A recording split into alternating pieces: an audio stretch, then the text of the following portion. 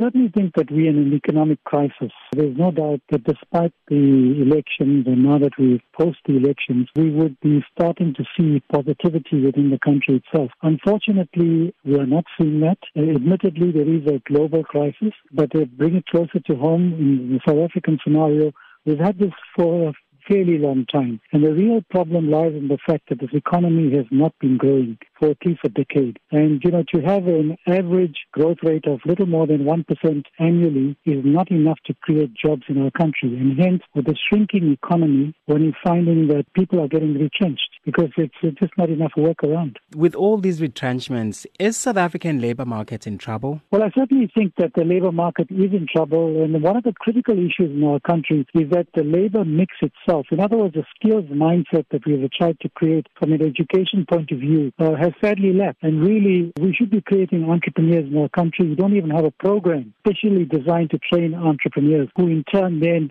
set up businesses and start to create jobs. We're relying upon the major corporates to do this for us. And let's face it, the major corporates are now failing. In fact, if you look at the banks, if you look at the various major industry captains, they are shrinking because in a shrinking economy, they find that they have to cut down their overheads and their costs as well. So I really think that the whole learning mix is different. We know that the president in a recent global entrepreneurship conference, which took place in Sandton, he did indicate that he wants to introduce entrepreneurship at a school level. And I think that's an excellent idea. Perhaps that's one of the ways of solving unemployment problems. So if you start creating young entrepreneurs, they'll start employing people and it'll be good for our country. Could all these retrenchments be the result of the beginning of the fourth industrial revolution? Well, yes, because, things are changing. And as I indicated, the whole education and the skills mix is not proper in our country. In other words, the program's not developed. I'm talking about both school as well as technicon and education training is not developed towards moving in the direction. And hence we're finding that we're having people who are graduated, who are sitting at home because they don't have the right